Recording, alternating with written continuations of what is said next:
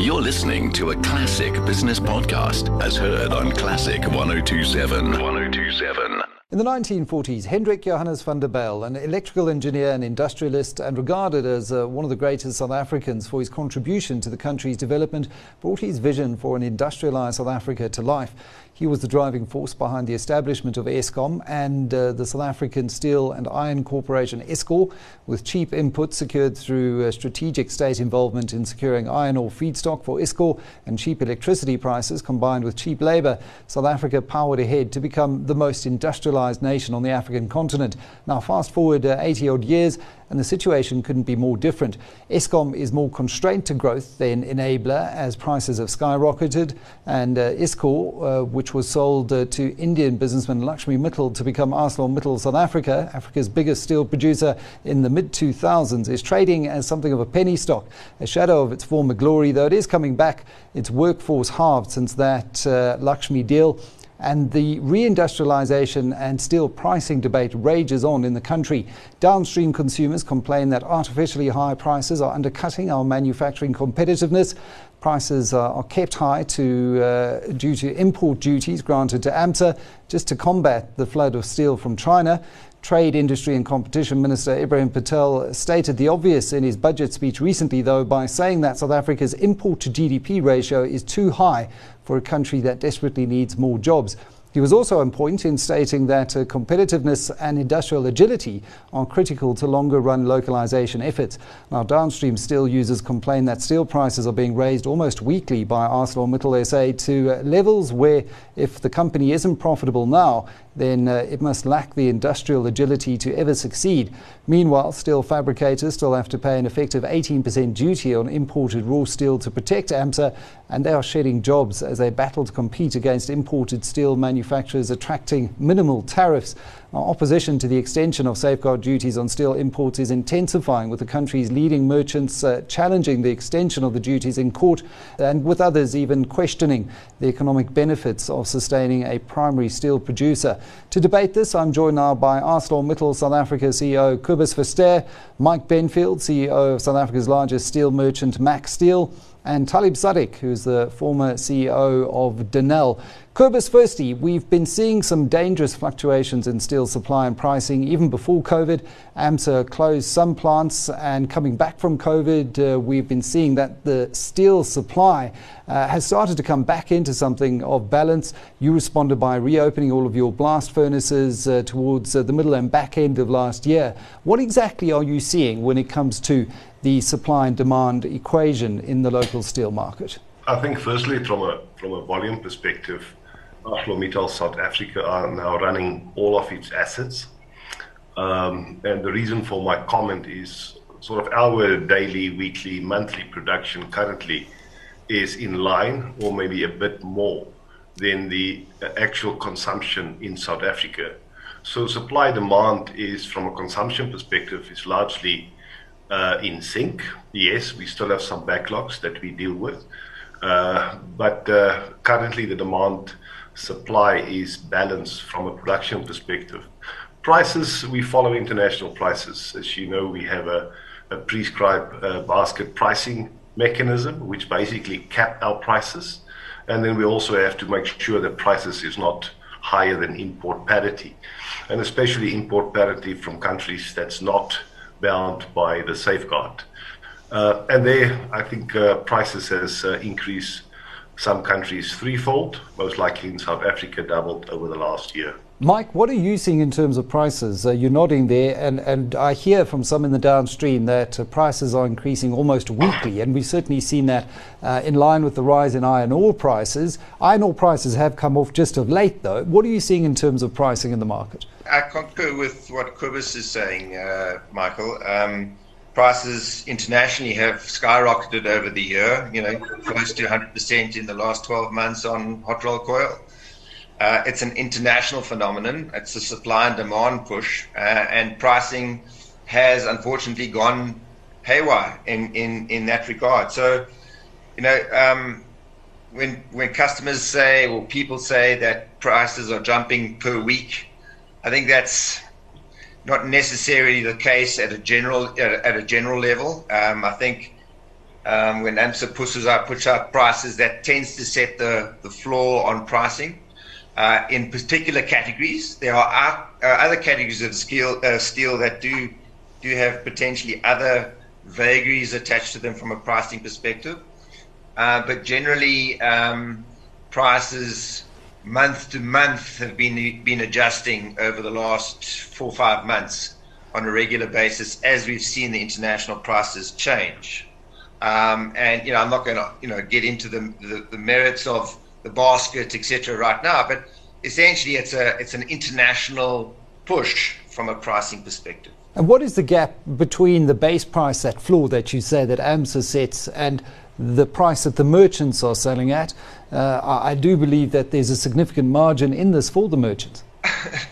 We all have to make money at some point, but I think it's not out of kilter with historical margins. We all run distribution networks, warehousing, we supply, sell steel on credit, etc., all cost money. And typically that commands a margin, and that margin is very competitive in the space. It's a highly competitive merchanting space in South Africa, and that tends to set the price on a supply and demand basis. There's daily trading, hourly trading taking place, and there's no dominant position from a price perspective. I think the price finds a level that is satisfactory relative to the floor price that I talk about. It's margins. If margins are a factor of current replacement costs, then I think the margins aren't any different to what they were historically. Maybe 1 or 2 points higher, but certainly I think they're reasonable from a current margin perspective. Typically in this backlog situation, you tend to have pricing attached to historical levels where you're getting steel at old pricing, but that's not sustainable pricing. It'll drop off immediately as your inventory sort of normalizes to current replacement costs, and those are the risks, because as prices drop, which we've had historically, you take a beating as you have to, because you typically price your steel at a merchant level basis replacement cost.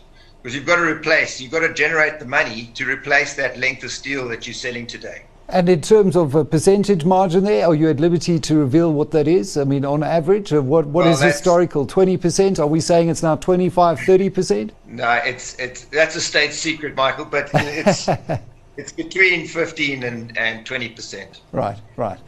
Talib, I just want to bring you in here because the conversation really was sparked by a quick correspondence that we had in follow-up to a similar discussion I had with Kobus and Nicolette and Gerard Papenfuss of Niassa last year, just talking about this issue of localization in South Africa. And if we're going to localize, if we're going to boost industrialization, we have to have a really frank conversation around the price issue and the steel price issue. What are you seeing? Yeah, Michael, thank you for having me.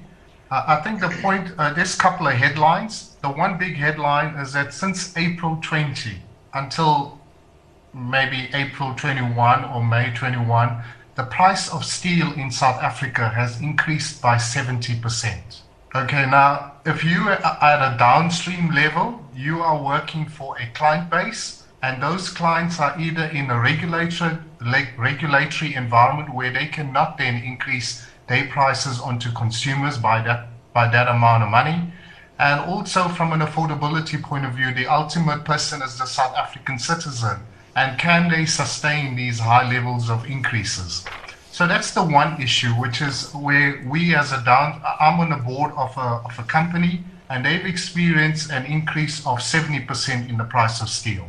That's the one. The second issue is that we find ourselves globally uncompetitive. When we do bid for work, either in the rest of Africa or globally, we find we are about 30% more expensive. So the point you've raised earlier on about Minister Patel wanting us to reduce import, and I suppose, we do talk about the economic recovery plan of South Africa, and that's not just to focus on the South African domestic market, it's also to export. and we find ourselves being uncompetitive. The tariffs that were introduced, both the safeguard, which is the point you touched on, that was, to protect the local market, to stop imports of steel. But what we did find over the past year, Cobus did make the point that AMSA has now upped their game and they are now meeting the domestic demand. But for a significant period of time, domestic demand outstripped supply. Yet we had these tariffs imposed, and that was unfair.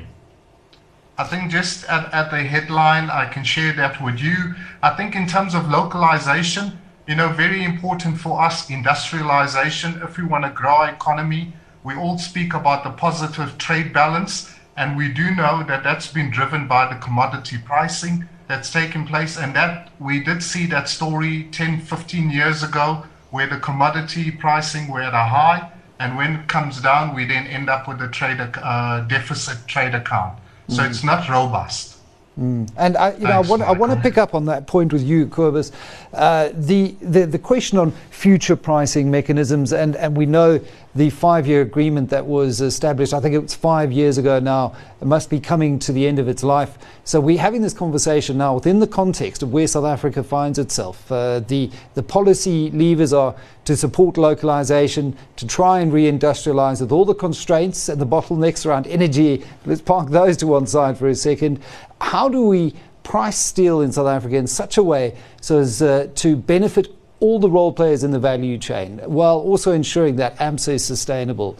Cobus, what would you like to see? I think the pricing mechanism currently is a mixture of international prices. So if prices in South Africa go up by 70%, as indicated, internationally, as I said, in the US, they tripled. So you can't expect that South Africa price must be at a discount. We also talk about prices in AMSA in fairly general terms. There's a long market and there's a flat market. The long market for mostly construction industry, there's competitors. We're not the only supplier, there's many suppliers. It's also been in a backlog situation. The backlog situation is not unique to South Africa and has not been unique to South Africa. It's all over the world. Other countries has put automotive on a sort of a quota basis, and it's not limited to steel. You have the same issues with semiconductors, timber supply, cement supply, from a pricing perspective, as well as a backlog situation. I think people must understand that COVID 2020 and where we now is a once in 100-year event. And our facilities is not something that you stop and start. We were one of the countries where we had a hard lockdown, where you stop assets which normally run for 15 years, and bringing them back has obviously complications. So future steel prices, like other commodities, will be internationally linked. The precise configuration, obviously one can have a conversation around that. But you can't expect that your steel in South Africa should be discounted for some reason, while we actually have many competitive disadvantages. You refer to the electricity.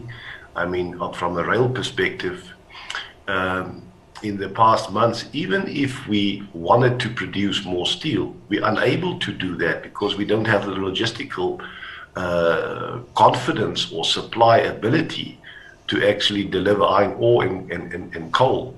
So we have our own issues to deal with. The difference is, when you talk about prices, we don't put up prices. We put prices up on a monthly basis. That's the formula that we use, so it can't go up weekly. The ultimate price in the market is dependent on the markup in the whole supply chain, which is not visible to us or to anybody. The only visibility you have is ArcelorMittal, who actually publishes prices and also publishes financial results. Mike Benfield, how would you like to see this approached in a far more sustainable manner? Because the downstream have complained at being almost sidelined or left out of the discussions and negotiations for a long time now. Those are coming up for renewal. What would you like to see as a sustainable solution put forward on the table to ensure that we have a sustainable primary producer as well as a sustainable downstream, merchants that are able to derive a reasonable margin, and a country that can grow our industrial base? Yeah, Michael, it's a complicated environment. I think we all need the primary steel producer in this country. I think the benefits of having a primary steel producer down the road are significant. I think the lead times associated with imports are sometimes just not affordable. You know, you have to spend a lot of money to fill that import chain, that working capital position. It's significant. So I think from a South African perspective, we need a sustainable primary producer down the road, but at the same time, we need choice. I think the consumer needs choice in terms of where they buy steel from, and choice also comes down to what you're using the steel for. You know, what is the downstream economy using steel for? They're competing with finished goods coming through the border on an import basis. They need to be competitive when competing with the substitute products. So that price mechanism needs to be well set. And I keep saying it needs to be market. Market forces need to dictate what those price points need to be.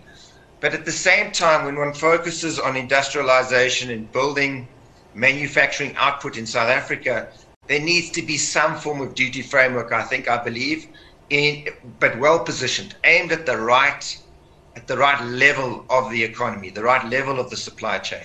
So if you have a desk and a chair or a wheelbarrow being imported in a container every single month, why not levy a duty on that to enhance the production capacity and manufacturing capacity in South Africa of the local producer? So it's the finished goods that get levied, a duty get levied on, as opposed to the primary market, the primary steel. And I think if one has to go back to the argument of having a sustainable primary producer, it's demand. Cobus needs demand. Cobus needs consistent production so he can run his assets at capacity, so that he can build profit off the back of demand rather than supply side pricing pressures. Yeah. These price points that we're experiencing now are just not sustainable. We need a balanced view around how price works. And I keep saying, let the market dictate. Let the market determine where that price point should be. The producer of the finished goods needs to be protected in South Africa to a point. And I think that's the complexity of it all. But we have, as an industry, as an industrial sector, need to come together to come to a point where we protect the right element of the supply chain. It's a very complicated environment. And Talib, to bring you in, I know the Steel Master Plan is going to try and grapple with all of these issues. What would your input and your formal advice be if you were invited to present to the Steel Master Plan as they look to consolidate views from all role players here to ensure that we can balance all of these forces at play? Yeah. Thanks, Michael. I think I fully agree on the need for a primary steel producer. What we do need to ensure is that it is globally competitive. It's not inefficient. At the time when South Africa did the transaction with the Mittal family over 20 years ago, we need to look at those promises that were made then in terms of making AMSA globally competitive and enable it to access international markets. What we have learned recently is that AMSA has now turned their focus purely on the domestic market. And I don't think that was the intention, to bring in one of the top-rated steel companies in the world. I think we also need to look at, do we go with a tariff model or a subsidy model? Does AMSA need a subsidy, or do the downstream manufacturers need a subsidy in order to be competitive? Many years ago, we did see the commodity boom. I know discussions are happening in Australia as to whether there should be a super tax imposed on these commodity producers. Now, AMSA used to enjoy this preferential pricing until 10 years ago on the cost plus. I think the transparency with regard to steel pricing, just to wrap up here, we definitely need to drive an increasing returns economy, which is where our downstream manufacturers are playing.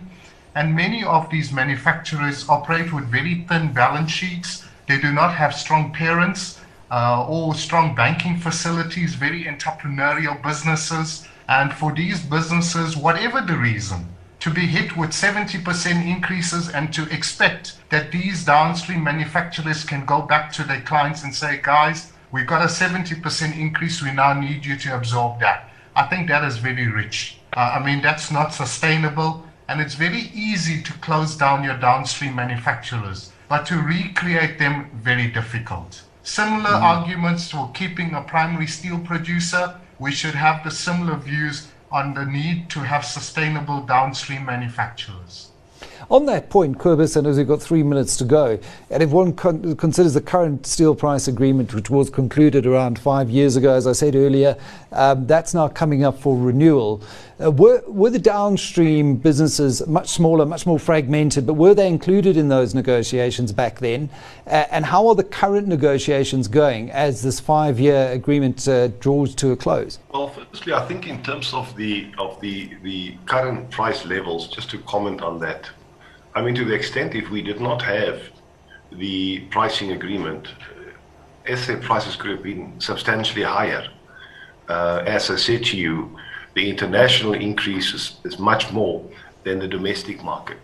I'm not aware about their involvement. But coming back, we're talking once again about prices of AMSA only. We have exactly the same type of price increases in the long product market, where we're one of the 10 players. So they also follow a more scrap-based, but also an international trend. So despite even the export tax on scrap, you see a substantial price increase in that market as well. Then in terms of the exports, AMSA's one of the only companies that actually give value-added export rebates to our customers to enable them to compete internationally.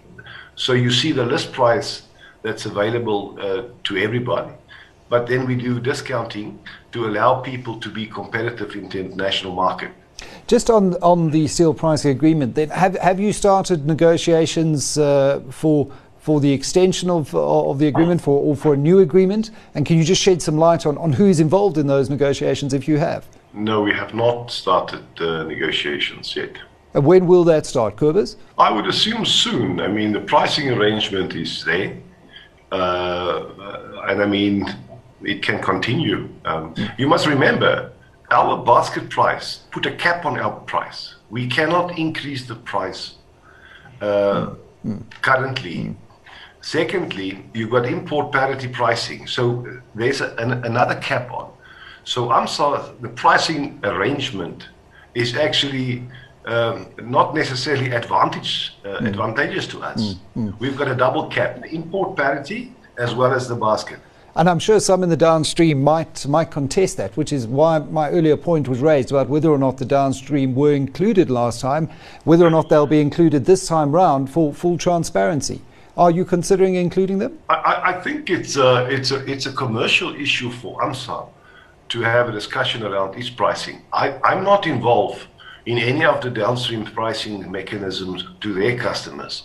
So I think one has to have a balanced view on AMSA's engagement with government on this.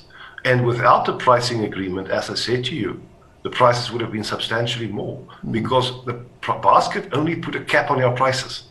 That is the other side of what is a very thin edge of the wedge of this particular debate. We eagerly await the Steel Master Plan as well to give further inputs and guidance around how the steel price will be regulated in South Africa in the future. Thank you very much to all our panelists today. Cobus Verster, the CEO of ArcelorMittal South Africa, Mike Benfield, CEO of South Africa's largest steel merchant, Max Steel, and Talib Sadek, former acting CEO of Denel.